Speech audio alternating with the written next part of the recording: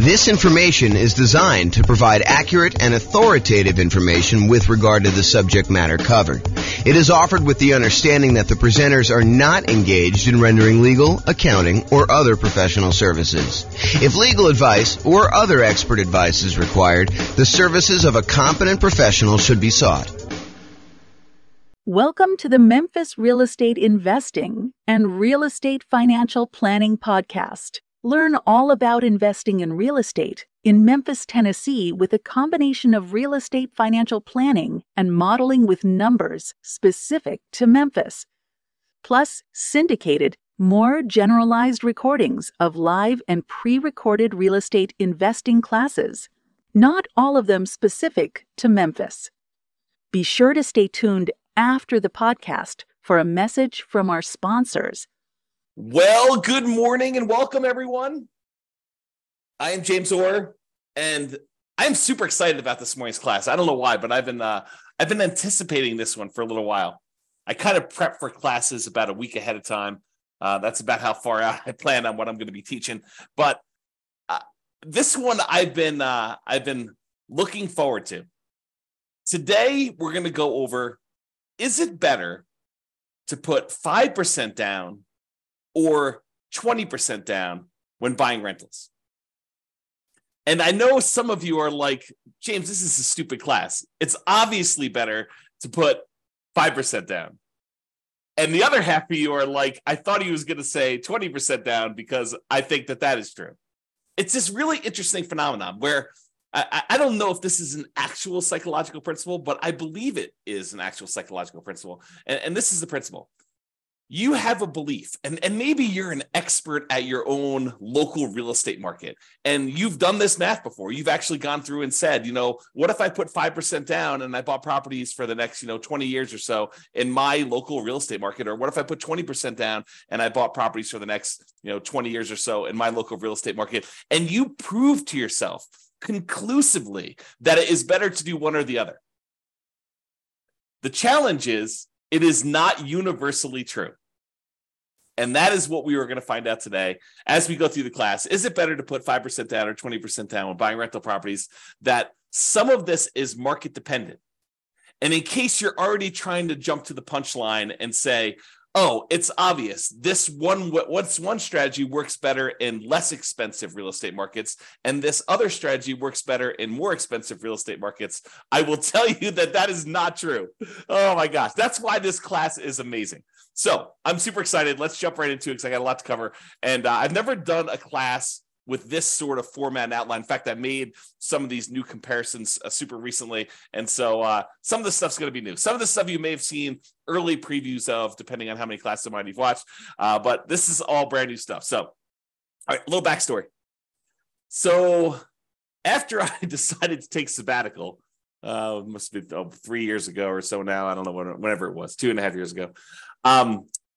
I started thinking to myself, you know what I'd like to do? I wrote this real estate financial planning software, and it allows me to do these modeling of investing strategies where I could say, what if I decide to buy properties this way? Or what if I decide to pay off properties early this way? Or what if interest rates change, or rents are higher than they thought they were going to be, or rents are going up faster or slower, or prices are going up faster or slower? All these different variations I could do modeling for. But I started thinking to myself, what if I did modeling for the top 300 U.S. cities?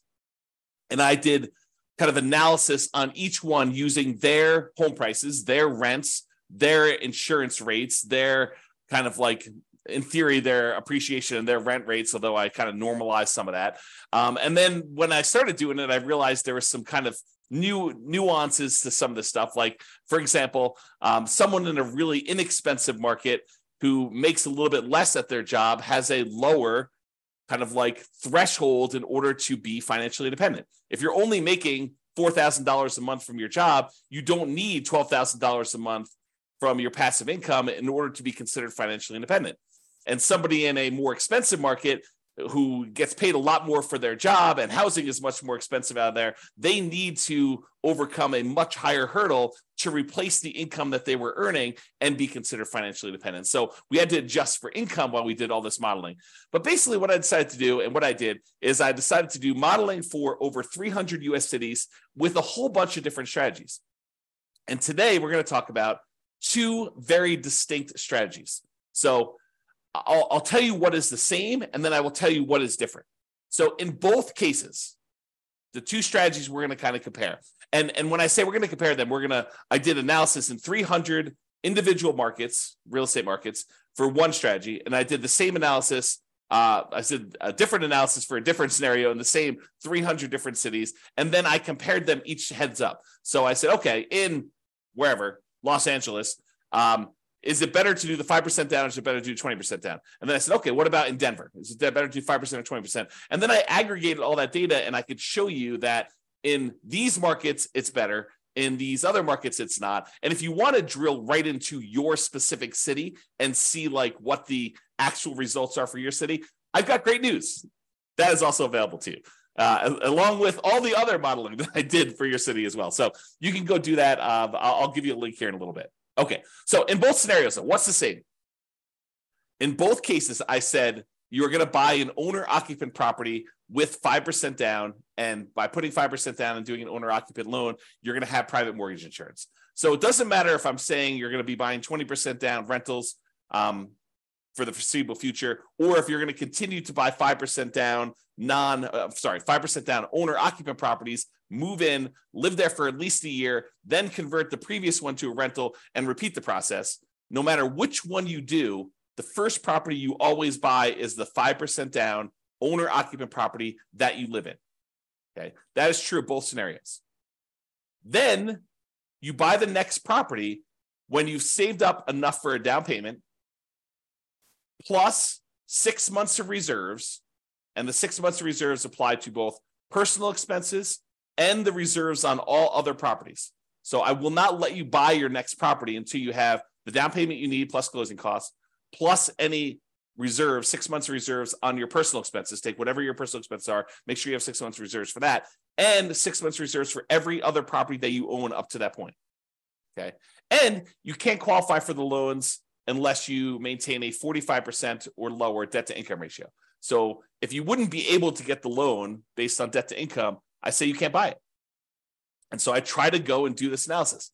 And so you can see that some markets that have, I don't know, less than ideal rental economics, it's going to be harder to buy properties than in markets where it's easier to have those rental economics, where the rent to price is better, in other words. And then in both scenarios, I'm saying you're buying up to 10 properties total, one you're going to live in, and then 9 rentals. And then I say you could stop after that point and just wait for rentals to increase if that's what you need to do in order to, like the rents to increase in order for you to achieve financial independence or properties to pay off or whatever it takes to do that. Or maybe your owner occupant pays off and that triggers you to be financially independent. Okay, so that's like what is true for both scenarios. Now I break it down into 2 different cases. Number one, where we do the nomad strategy, which is buying a property as an owner occupant, usually with a low down payment with a slightly better interest rate. You move into the property, you live there for at least a year. It's a requirement of the lender. When you get the loan that says you're going to be an owner occupant, you sign something that says you're going to live there for a year. And if you don't, it's loan fraud. So don't try to say, oh, James, I'm going to solve or you have to live in the property for a year. You just say you're going to move in and you don't. No, that's loan fraud. You don't do that. So you put 5% down, you move into the property, you live there for at least a year or until you qualify in the other terms, having the down payment and the reserves and the DTI. And then when you finally do qualify for the next property and you have the money, you buy another rental property, you buy another property as an owner occupant, I should say, you convert the previous one to a rental, and then you repeat this process until you have those 10 properties total. So that is the first strategy where you're putting 5% down in order to buy these. And then the other strategy is that we're going to compare it to is buying 20% down rental. So we do the first one, owner occupant, you buy 5% down, you live there, but then you're saving up. It takes you probably a little longer to save up because you have to save up 20% down plus 6 months of reserves, plus your 45% debt to income ratio. So it might take you a little longer to save that up, but in theory, at least, your cash flow is better by putting 20% down because you're borrowing less, although the interest rate's slightly better on the 5% down. So it's closer than you think in a lot of cases. But then you wait to do that. Then you have 20% down payment and you buy the next rental when you have the next 20% down payment, and you don't move into any of those properties. You live in the same property from the beginning. So there's another weird thing that's going on here. And I don't know if I want to throw a monkey wrench into this whole thing or not, but so this is an interesting phenomenon. And I'm still on the fence as to whether or not I want to go here. I will go here because I'm not driving. So I might as well go there, right? Okay, here we go. So this is the interesting thing that happens. If you think about what it takes to be financially independent. In fact, let me cover this when I go over financial independence, which is on the next slide. In the meantime, there's a link on here for those that are watching the video, realestatefinancialplanner.com/model.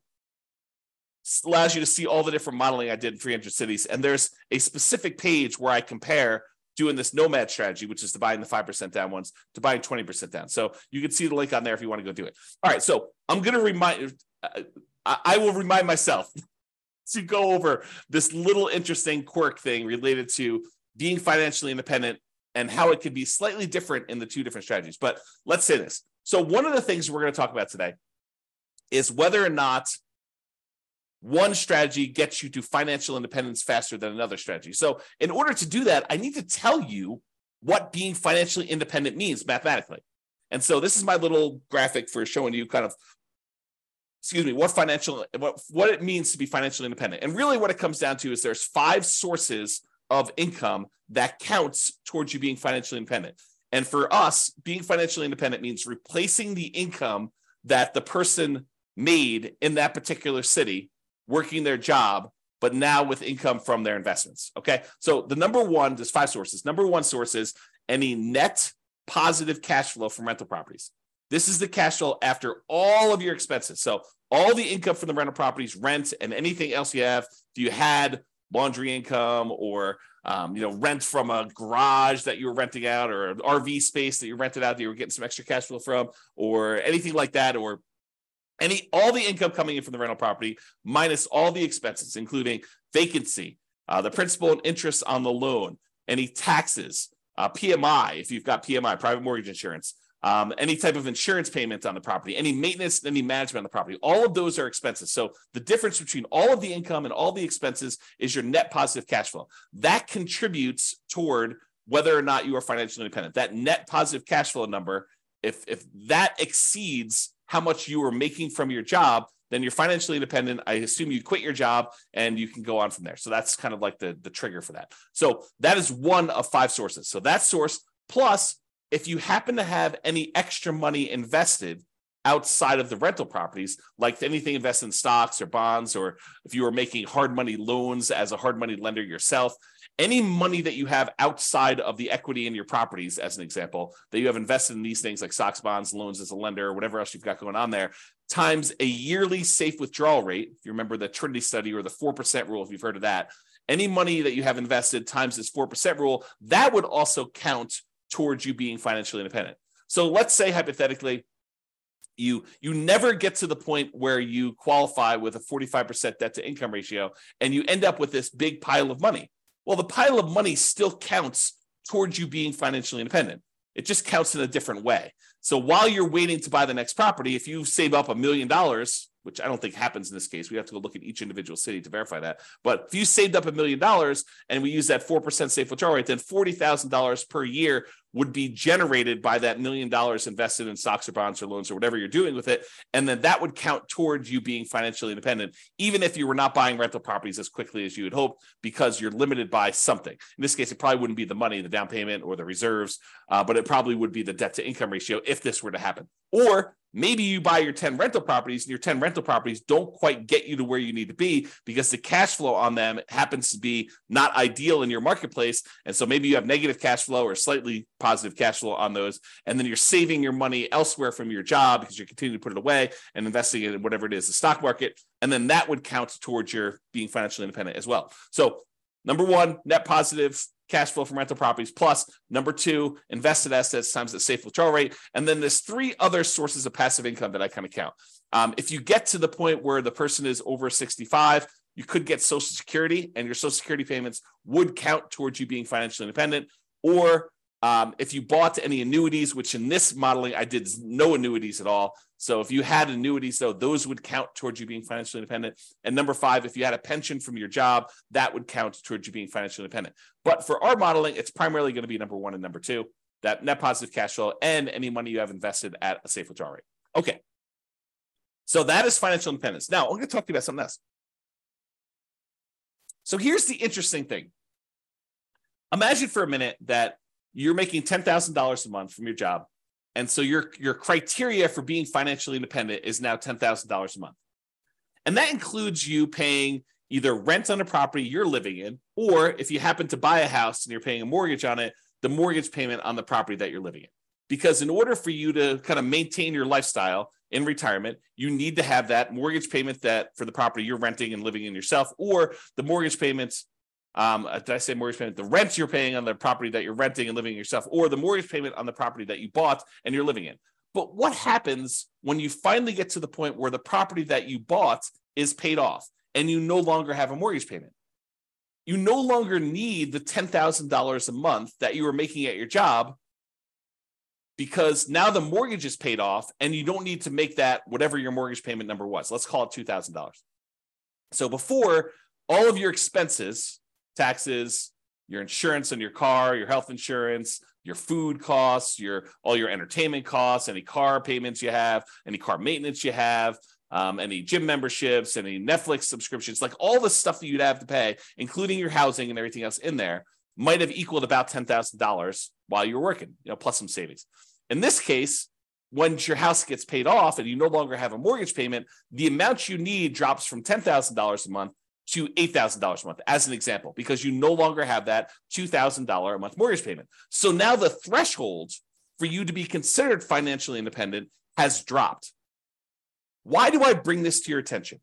I do the calculation this way, by the way. So, and you could toggle it on and off. If you're like, I don't like the way you do that calculation, if you were running the software yourself, you could say, do reduce the threshold for being financially independent by the mortgage amount when their mortgage gets paid off, or do not, don't adjust this automatically.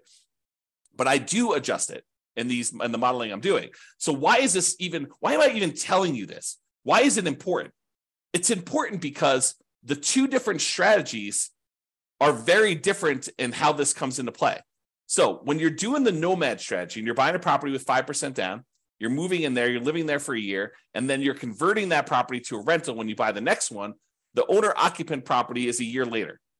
And when you do it again, you keep moving that year out that you buy your next owner-occupant property. So imagine you could do this in 10 years where you had enough money saved up and you're able to acquire the properties where you're able to do this in 10 years. Well, when does your mortgage get paid off when you do the nomad strategy?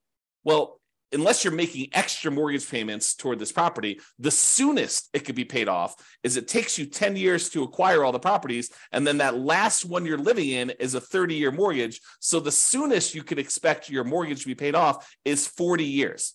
The 10 years where you acquired the 10 properties, but the last one is the one you moved into. And that's the one you're waiting to get paid off, because then you no longer have a mortgage on the property you're living in. So the soonest it could happen is 40 years. That's not true with the 20% down model, because the one that we live in with the 20% model is the first one we bought. So the soonest you could have a paid off mortgage in the first one is actually 30 years later. And this may come into play. If we don't quite have enough, if we're getting really, really close, but we don't quite have enough, maybe the reason why the one with 20% down becomes financially independent earlier is because their mortgage gets paid off, and then their threshold to be considered financially independent drops a little bit by whatever that mortgage payment was. And so that may move them over the edge and may bump them up. And we may see that in the data. Okay. So now that I've got off on a tangent, let's talk about some of the other assumptions. So I think I talked a little bit about this, but I'll cover them all just to make sure I cover them. So each city's modeling uses that city's median home prices and estimated rents on those properties. So I didn't go pick a specific property, and I didn't go pick this amazing deal that you could only get once every 15 years in that city. what I did is I said, look, what's the median home price there? And let's start sort of there. I don't want to be buying the absolute cheapest stuff on the market. That's kind of silly. I don't want to be buying the most expensive stuff on the market. So let's sort of pick the median most price of houses out there. And as soon as I tell you this, some of you are like, that's ridiculous. That's a ridiculous assumption for you to go use a median home price and estimate rents. I never am buying the median home price as an investment in that marketplace. And I would agree with you. I would say to you, I think that's true for a lot of folks. And so our modeling is sort of like a baseline for how this city might do. You should expect to pick better properties that are probably a little bit lower than the median and that have really good price to rent ratios. So it should improve from here. This is sort of like if you did this and you didn't do it amazingly well, as kind of a starting point. And I do other modeling where I say, look, we're going to buy, 10% discount from the median. And I'll probably do some additional modeling where we do even more distinctions about doing that. And we apply some of the 88 strategies to improve cash flow in order to improve on that. So on all these models that I did not apply any of the 88 strategies we have to improve cash flow on these. So these are not like optimized plans. They're sort of like baseline, doing the median, doing what a typical rent might be on a median price property, which may not be ideal. I grant you that. Okay. The next assumption, the job income does vary based on the city. We don't assume that someone living in Los Angeles earns the same as someone living in Mobile, Alabama. We just don't do it because it's not reality. Most people getting jobs in Los Angeles are going to have a higher wage than someone living in Mobile, and the properties are more expensive in Los Angeles than they are in Mobile, and so they really do need that to be able to qualify. So the job income varies based on them being able to afford a property in that marketplace. I say, look, you need to have the same income in order to be able to qualify for a loan. Otherwise, there may be cities where I say they're making $10,000 a month, but $10,000 isn't enough to qualify to even buy a median property ever. So I limited that by saying the income you need says that you can qualify for a property, okay? Which means now that they need to replace that income in order to be financially independent. So because I gave them the boost to have a higher income to be able to afford to buy a property, now I say you gotta actually meet that threshold in order to be considered financially independent. So cities that have higher income also need more passive income, more investment income, more rental income to be considered financially independent, in case I was not clear about that. And we assume, the other assumption we have, is we assume that everyone starts with just enough money in down payment to buy that 5% down owner-occupant property with closing costs, which I assume to be 7% of the price of properties in their marketplace with a minimum of $10K. So if your market happens to be really, really inexpensive, where that would have been less than $10,000, I said never go below $10K. Everyone got at least $10,000. In markets where it's much more expensive to buy a property, those guys get an advantage of having a little bit saved up to be able to buy that first owner-occupant property with 7% of the price of properties in that marketplace, the median price of properties in the marketplace, as savings to start with, plus which means it's 5% down plus some closing cost money. And then interest rates are, as of right now, 6.5% for owner-occupant purchases with 5% down, plus a separate PMI, and 7% for non-owner-occupant 20% down purchases with no PMI. So I do penalize non-owner-occupant loans, which is the reality. So if you were going to go get an owner-occupant loan with 5% down, you'd be paying about 6.5 in our marketplace, a little bit higher, a little bit less, depending on when you time it. And I will change this over time and rerun the analysis. And then the non-owner-occupant guys are paying 7% for the 20% down, and they do not have PMI. A point on things changing over time. So I'm going to show you numbers from today.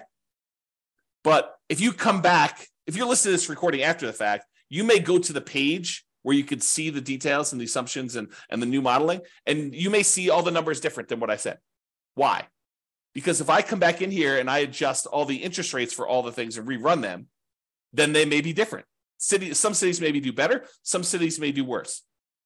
Or if you come to me afterward, you said, hey, James, I saw your presentation, and I'm going to ask you to do this for me at the end, but hey, I saw your presentation. I happen to live in Atlanta, and I've improved numbers for you using Atlanta, not ones where it's like I'm doing an amazing job and I'm able to get these like once in a lifetime deals, but deals that people can consistently buy in Atlanta. And it's not the median price, and it's not the rent you might expect to get on a median price house there. It is 25% below median or 20% below median, or whatever your numbers happen to be. And these are better estimates of insurance, better estimates of taxes. And so I can go ahead and give you better numbers for Atlanta. And so the Atlanta numbers may also change, which could change my numbers for like what percentage of these do better and what percentage, how much better they do. And so if you happen to be in a city and you have improved numbers for me, reach out.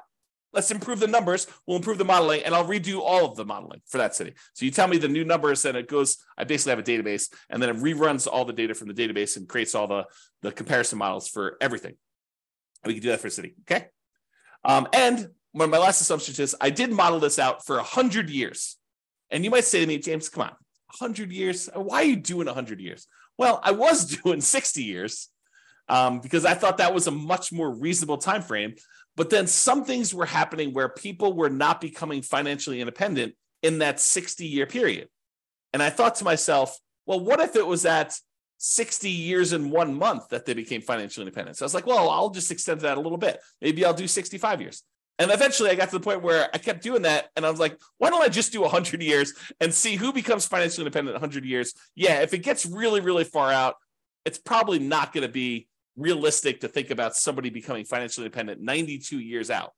But I do run it that far out so that you could see what happens as an example. Okay. Now, if you want to see all the details of what I'm talking about, if you go to realestatefinancialplanner.com/model, you can either pick from a whole list of comparisons, what's better, 5% down, 20% down, which is what we're doing here, or 20% down versus 25% down, or, paying PMI up front versus not hiring a property manager versus not hiring a property manager. So there's all these different kind of comparisons I'm doing on there, or pick your specific city and drill down into all the different modeling I did for your specific city. You can do that. Go to realestatefinancialplanner.com/model, and you can see that. Now, I have to warn you, I sometimes wonder if I should lock down this analysis and make it only for clients.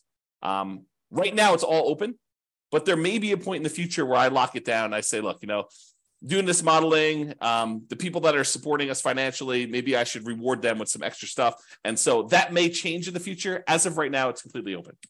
All right, with that being said, let's jump right into the data. So there's primarily two things I'm going to be looking at. Although I do look at some other things like risk too, which is fascinating. Like certain strategies, they may be faster, they may give you a higher net worth, but they're riskier, and you may not want that extra level of risk, which totally fascinating subject. Might have to do some deep dives on that. All right, so the two primary ones I'm going to discuss, though, two primary measuring metrics, the kind of things I want to measure here are how fast they get to financial independence, how fast they are, the passive income they've got coming in from the rental properties, and any money they've invested times the safe withdrawal rate, or any of those other passive incomes like annuities, Social Security, or pensions. Like how fast do those get them to the point where it replaces their income? And secondly, net worth. Because you may say, look, I didn't technically get to financial independence, but after 50 years, I have $14 million in net worth. I can live off that. I may be dipping in more than the 4% safe withdrawal rate, or maybe my cash flow from rental properties wasn't good enough, but I could just sell the rentals, take all the money, and do that. Which leads me to another comment about this. I am not doing any optimization. There are strategies where you buy more properties than you need, and you sell off some of them to pay off the remaining to improve your cash flow enough where that will trigger you being financially independent. I did not do that here. And that is a legit strategy for doing this.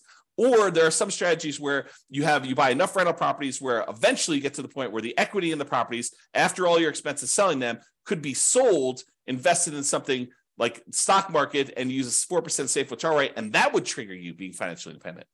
Or maybe taking some of the extra cash you have on the sideline and paying down the mortgages that you have, paying them off, using that money, and that might trigger you being financially independent faster than these ones. This is sort of like plain vanilla versions of 5% down nomad or 20% down non-owner occupant. So with these plain vanilla versions, that's what we're covering today.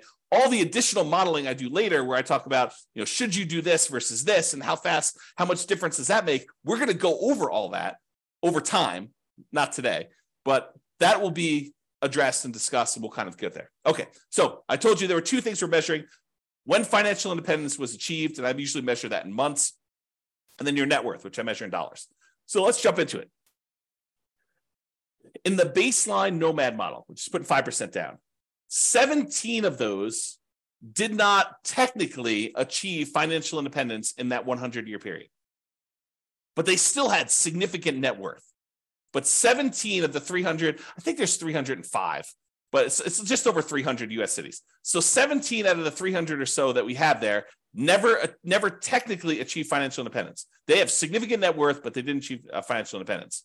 In the 20% down group, of all the analysis we did for the 20% down group, 22 of those didn't achieve financial independence in that 100-year period. Again, they had significant net worth as well, but there were a certain number that just never quite got there.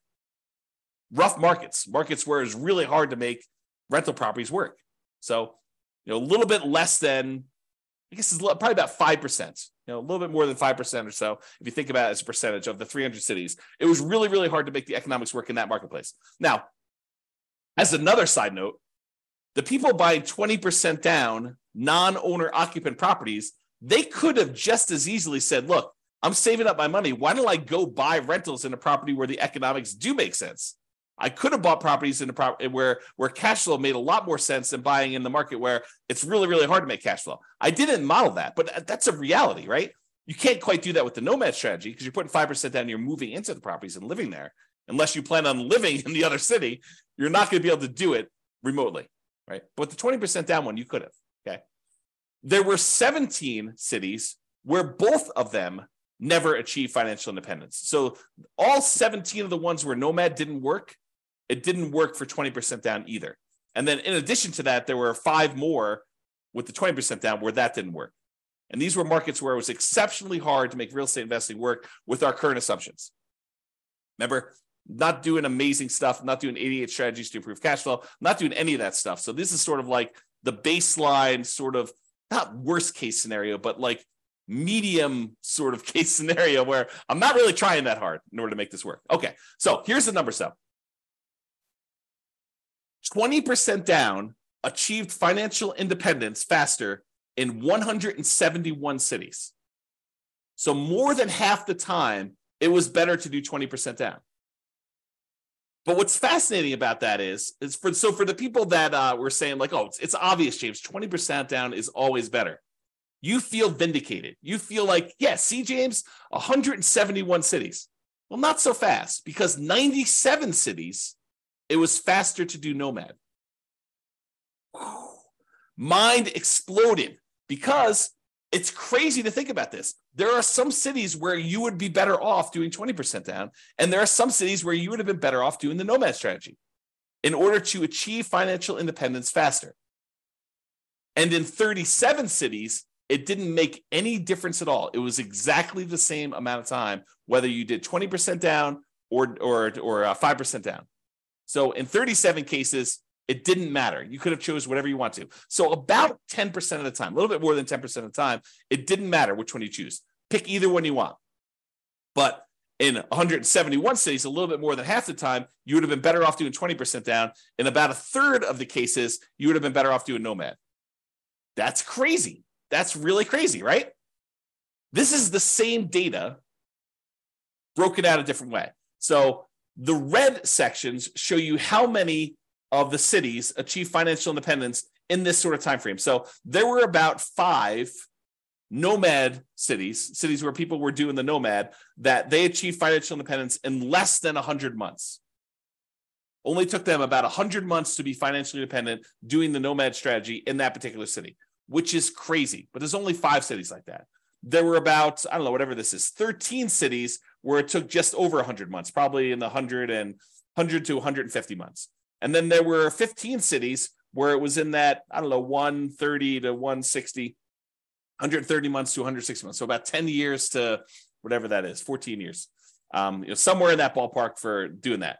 And then it kind of goes down a little bit and then it kind of goes up here. But there's some other stuff here. So remember what we said with the nomad, the fastest they could actually pay off a property would be about 40 years. 40 years is about 480 months, if my math is right. And so we do see a little bump up here with some cities that could be financially independent there. And maybe some of them took a little longer than that, exactly 10 years to acquire the property. So we do see a little bump up for the nomad ones here, where we see a larger number of them being financially independent just after that kind of like 40-year period, which we'd expect. And there were some that took a long time, but not that many. It's a relatively small number that took more than this really long time to get that. Now, the gray lines are the 20% down ones. So similarly, there were 5 ones who were putting 20% down. They achieved financial independence really, really fast. Less than probably 5 years. Their requirements weren't that hard to be financially independent doing that. And then there are a whole bunch here that kind of like increased over time, and you can see where they are. Now, just visually looking at it, it's kind of hard to do, but visually looking at it, it almost looks like 20% down shifts a little tiny bit to the left. So my gut feeling, just glancing at this and not doing any math on it, and I could be totally wrong about this, it seems as though 20% down is the tiniest bit faster, the tiniest bit shifted to the left, where we front load like how many months it takes to be financially independent. All right. Now, before, remember I asked you, like, so James, it's obvious it's the more expensive cities that are the ones where it's harder to be financially independent. And so those are the ones where it's better to do whatever strategy you think is true, right? Which I'm going to show you is probably not true, okay? So this is a chart showing you how much faster one strategy is over another. And so I'll describe what's going on here by taking like one dot here. So let's just take this dot. So in this city, because it's green means that 20% down was better by that many months. So in this dot, putting 20% down was about a little bit less than 50 months faster, a little bit more than 4 years faster to do 20% down than doing nomad. And that is a city where the home prices are about $400,000, because this shows you how expensive the properties were in that market at the start. So the dots that are over here are expensive markets. The dots that are over here are less expensive markets. And if they're green, it means that 20% down was better by that number of months. In most cases, it's going to be less than 4 years difference. Well, 4 years faster, because this is the 50-month range. So 20% down was less than 4 years faster in most of these dots. Versus over here, where the dots are red, that means that nomad was faster by this number of months. In this case, like, right here, this is about, 70 months faster. So in a market that was a little bit less than $250,000 properties, nomad was about, 7 years or so faster. Seems like, whoops, I clicked on the button. And so you got to get a feel. And then these gray dots are on the zero line, where those are exactly the same. Now, if you said, it's because they're all in really expensive markets, that's why 20% down is all better, we would expect to see a whole bunch of green dots over here with expensive markets. And if you said, hey, nomad is better in really expensive markets, those show up over here, we'd expect the dots to be over here for doing that. But as you can kind of see, most of these things are clustered where they're relatively evenly distributed by price. There's not like all of them are on one side of the line or all of them on the other side of the line based on a certain price being there. And so you could see it's relatively even. It's not a price sort of thing in that marketplace. Now, I will point out one thing, though. There are times when nomad is a lot faster, a lot of number of months difference, where most of the time the 20% down, well, it may be faster. It's not that much faster, less than 4 years. You can kind of see that. All right. But there are times when nomad is significantly faster. And so you might want to consider that when you're thinking about which strategy to use as well. Okay. All right. So we talked about speed to get to financial independence. Now let's talk about net worth. So as far as net worth goes, you have a higher net worth. I picked 40 years in the future as an arbitrary stopping point. So this is the net worth at year 40. 40 years in the future from when you start, you have a higher net worth, starting with the same exact amount of money, by the way. Everyone starts the same money. Everyone starts with the same earning power in that city. So I'm comparing the same city to the same city. So we're saying that a higher net worth is a comparison between the same city, Atlanta to Atlanta, LA to LA, Denver to Denver. Like, we're comparing the same city to the same city. We're not comparing one city to another. So in that case, 103 of the cities, you would have had a higher net worth doing the nomad model than doing 20% down. So about a third of the time, you would have a higher net worth being a nomad at year 40 than doing 20% down. In about 189 of the cities, you would have a higher net worth putting 20% down than doing nomad. So squint really hard. It's like a third of the time better for nomad, 2/3 of the time better for 20%. And honestly, 13 cities, you didn't have a difference where net worth was essentially the same. Okay. And we'll go over some of these numbers here a little bit better. Oh, I want to also point out that when I talk about these net worth numbers, you're going to hear some numbers here in a minute about they have $11 million or something like that. Realize that's $11 million in 40 years in the future. And so it's an inflated dollar because there's inflation happening over that time. It's like having about 1/3 of that today. So if you want to say what is that in today's dollars?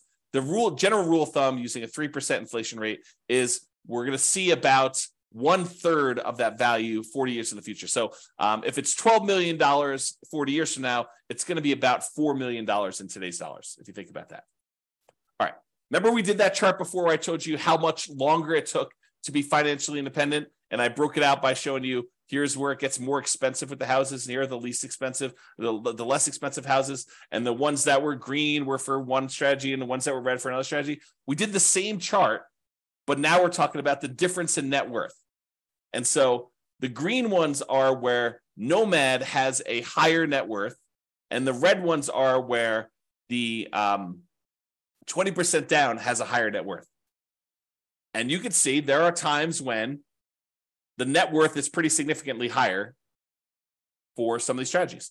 And you can see that because the red ones tend to cluster closer to the zero line, that means that the difference in net worth is slightly lower for a lot of these for 20% down. In other words, the amount of difference in net worth is probably less when 20% down wins, when 20% down is more. And with green, with the nomad ones, sometimes the net worth is significantly better. There are some outliers where it's way, way, way better in terms of net worth for you to do nomad than it was for you to do the other things. And there are some outliers over here too, but it seems like the green ones have more outliers to do that. The other thing to point out is this a pricing thing? Do we always see higher net worth as the price increases? I don't think so. Maybe the 20% down has a slightly skewed thing where they have some more stuff here with higher net worth. But overall, and maybe you could say the green ones are a little bit more effective in the lower price range because they kind of show up lower. But overall, I wouldn't say it's too extreme. Just glance at the data. Okay. All right. So it is possible, even with 6 months of reserves before you buy your next property, if a property has really ugly negative cash flow, and your savings rate isn't enough to supersede that, it's possible you could run out of money doing these strategies. And so there are 9 cities where you possibly run out of money doing this strategy when you're doing nomad. And there are no times when you run out of money putting 20% down. So that's super interesting. But remember, we're not doing optimized plans. We're not, and you could just as easily set aside the negative cash flow you needed to do this. I didn't model it this way, and it's why they ran out of money. But you could set aside negative cash flow, and I didn't optimize it and improve cash flow. We didn't buy better type deals to do that. So it's something we could fake, and it's not that many, right? I mean, we're talking like 9 out of 305 cities or something like that, and 296 of the cities you did not run out of money, and it was basically there. Okay, and so if we did this in real life, we could probably get rid of these 9. But because I modeled them and I did just really, really fixed programmatic investing strategy, that's why you ran out of money. Okay. Oh, these are the ones that ran out of money and how much they ran out of money. And some of them were significant, which makes sense. If you're buying really ugly negative cash flow properties and you keep buying more of them, yeah, it's going to compound on itself and get ugly. So yeah, there's some of them some of them were really small. Some of them were relatively small. Some of them were medium size. And one of them was really ugly. Okay. Most of them were this gray line where they were not running out of money. Everything was the same. And it tends to be more expensive properties, clustering around this 1.5 million and up range. So in markets where it's much more expensive, it's much harder to make the positive cash flow work. Those are the ones we're seeing that with. Although there were a couple down here where you just had ugly ratios. And this could be another situation where, I'm using numbers that I think are realistic, but I'm not an expert at whatever city they are. I don't even know. But, I'm not an expert at whatever city. And you look at my numbers, you're like, James, no wonder why your numbers aren't working. Your rent is about 20% low. Okay, well, tell me that and we'll fix them. All right, here's the summary. I break down the summary in two ways. I look at what the average was for all 300 cities, and then I also look at what the median was. So the average is you take all the numbers, you add them together, you divide by however many there were, 305 or something like that. The median says, okay, stack all the numbers so that the lowest number is up here, the highest number is down here, and pick the middlemost value. So it gives you an idea of what the middlemost or the median number would be. Okay, so let's look at this. As far as median goes, the middlemost number, the median most net worth, the middlemost net worth doing the Nomad model at year 40 is about $8.2 million. So half of them were better than that, half of them were worse than that for how much net worth you'd have. $8 million versus it's at $8.2 million. 20% down is $8.9 million. So it's a little bit higher in terms of net worth on median, a difference of about $640,000. So again, 40 years in the future, it's really a third of that. So it's like a $200,000 difference, or about 7.8% difference. Not like nothing, but not crazy extreme either. So the difference between net worth between these two, 40 years in the future, it's about $640,000. It's like almost being a difference of $200,000 now on a $3 million-ish net worth. Yeah, not super crazy significant in my opinion. Okay, the median, as far as whether they were short on money, the typical property was not short on money, never ran out of money, and we in the median most case we bought all 10 properties in both situations. And as far as how long it took on median to achieve financial independence, for the Nomad model, the middlemost number was 529 months. Which, if anyone wants to do the math, what's 529 divided by 12? Let me use my calculator. I'll tell you in a second. Let's see. Calculator. 529 divided by 12. So about 44 years on median. So half of them were better than 44 years. Half of them were worse. In terms of 20% down, 509 months divided by 12, 42 years. A difference of about 20 months. A little bit less than 2 years difference between those two for the middlemost number. Now, in terms of risk, because I'm running a little bit short on time, I'm not going to go like crazy into risk, but I will just point out to you that the Nomad model was better in half of the measures of risk, and the 20% down model was better in the other half of the measures of risk. So if you think about it, they were each risky in their own way. For example, the rent resiliency, how much rent can decline before you'd have negative cash flow? Because you're only putting 5% down, you might think the Nomad one is riskier. But it turns out it's actually slightly less risky because we're measuring the risk over the entire period of time. And so you end up owning the properties a little earlier, so rents tend to increase a little bit. And so you end up getting properties where the rents are a little bit higher because you've owned them for longer. And so the rent resiliency tends to be a little bit better, a little bit safer, in other words. But we're not talking about a huge difference.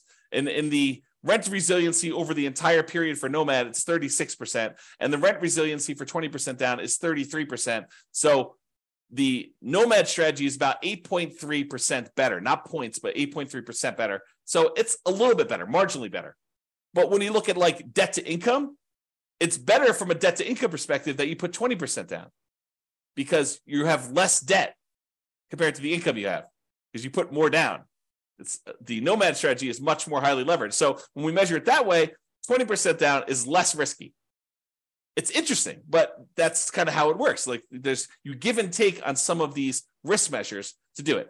And I'll point out, sometimes there are strategies where it's way better to do one strategy. It's really clear. And then you got to decide, are you willing to take on that extra risk in order to have that? Okay, so we covered all the median ones.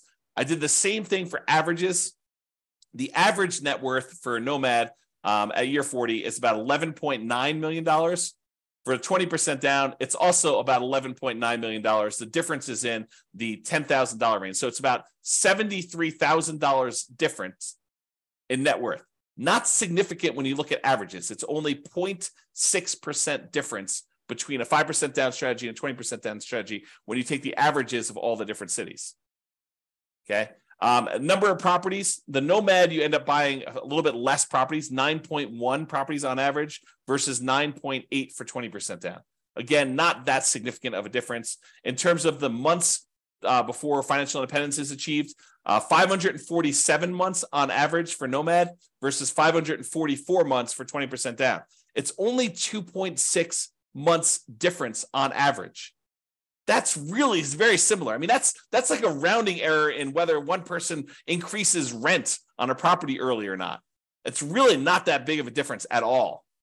So they're interchangeable. And again, it's very similar risk.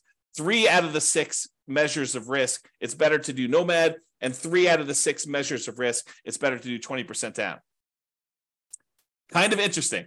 It's much closer than I think a lot of people would have thought.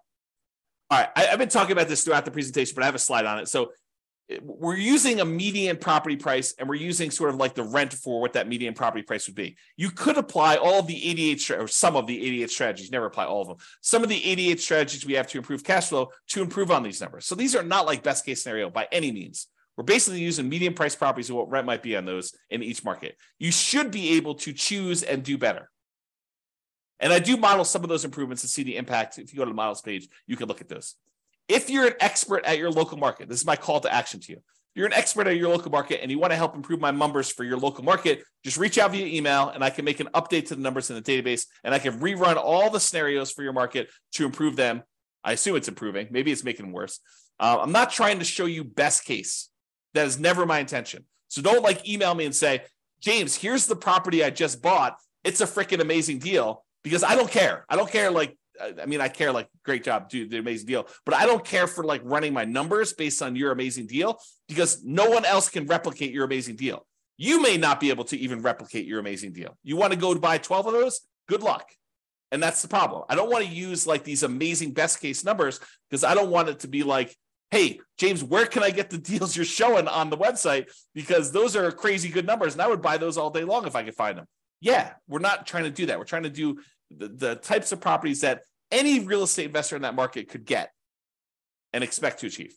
Okay, so if you have those numbers, reach out to me and we'll do some updates. Local market limitations. So if you're nomading, and I talked about this before, moving into each property, you must be buying properties in your local market. You can't do nomad remotely. You can't be moving into properties in another city. But if you're buying non-owner occupant properties, which is 20% down, you could buy those in markets with better cash flow economics. So if you're in a market where it's one of the really ugly ones where you're going to run out of money with the baseline stuff, say, maybe I shouldn't be buying properties in this market where properties are $2 million and you only make $2,000 a month in cash flow. That's an exaggeration. That doesn't exist, or maybe it does. But basically, I'm not telling you to do those. You could go choose another market where the economics are better with 20% down. You don't need to invest in your local market in that case. All right. So in conclusion, this is awesome. I don't know. I love this stuff. If you guys love it, reach out to me. If you don't love it, maybe don't tell me because I love it so much. All right. So in conclusion, in our current market conditions, the price, the interest rates, the rents, and 300 plus US markets using less than ideal median price to rent properties, putting 20% down is probably slightly better in terms of net worth and speed to financial independence. Not by a lot though, right? That the market does matter though. In some markets, nomad is faster, more profitable, and arguably better. So you can't automatically say X is better. I will tell you, I occasionally read or hear about something where someone makes these statements of fact, like it's always better to put 25% down or 20% down, or it's always better to manage your properties yourself.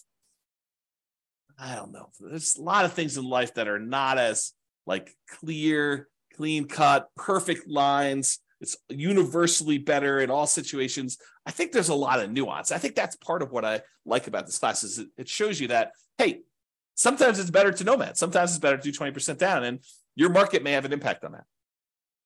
In terms of resiliency to market conditions over the entire 100-year modeling period, nomad is slightly less risky. We talked about that, the resiliency part. Although not shown in the presentation, nomad tends to shift risk earlier and becomes less risky later on. It doesn't show you this in this presentation, but as far as Nomad goes, Nomad tends to compress your risk into the earlier parts of your investing strategy and tends to make it less risky later on. In terms of measuring the risk associated with debt, it's split.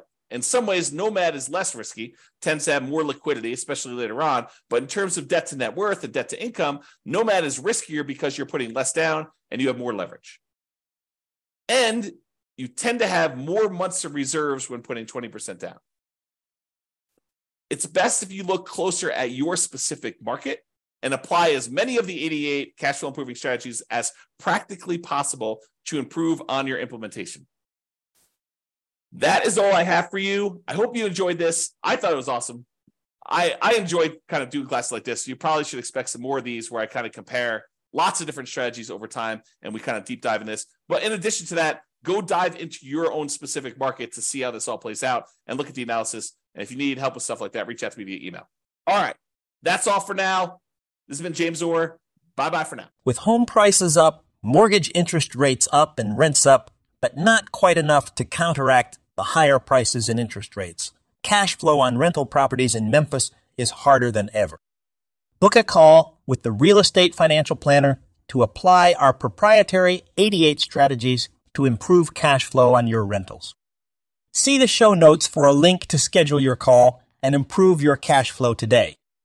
If you're a real estate agent, lender, or professional in Memphis that wants to help our real estate investor listeners, consider reaching out to learn about collaboration opportunities with this podcast. We'd love to add more value to our listeners by having you assist our investors buy, sell, and finance their real estate investments. See the show notes to schedule a call to discuss collaboration opportunities.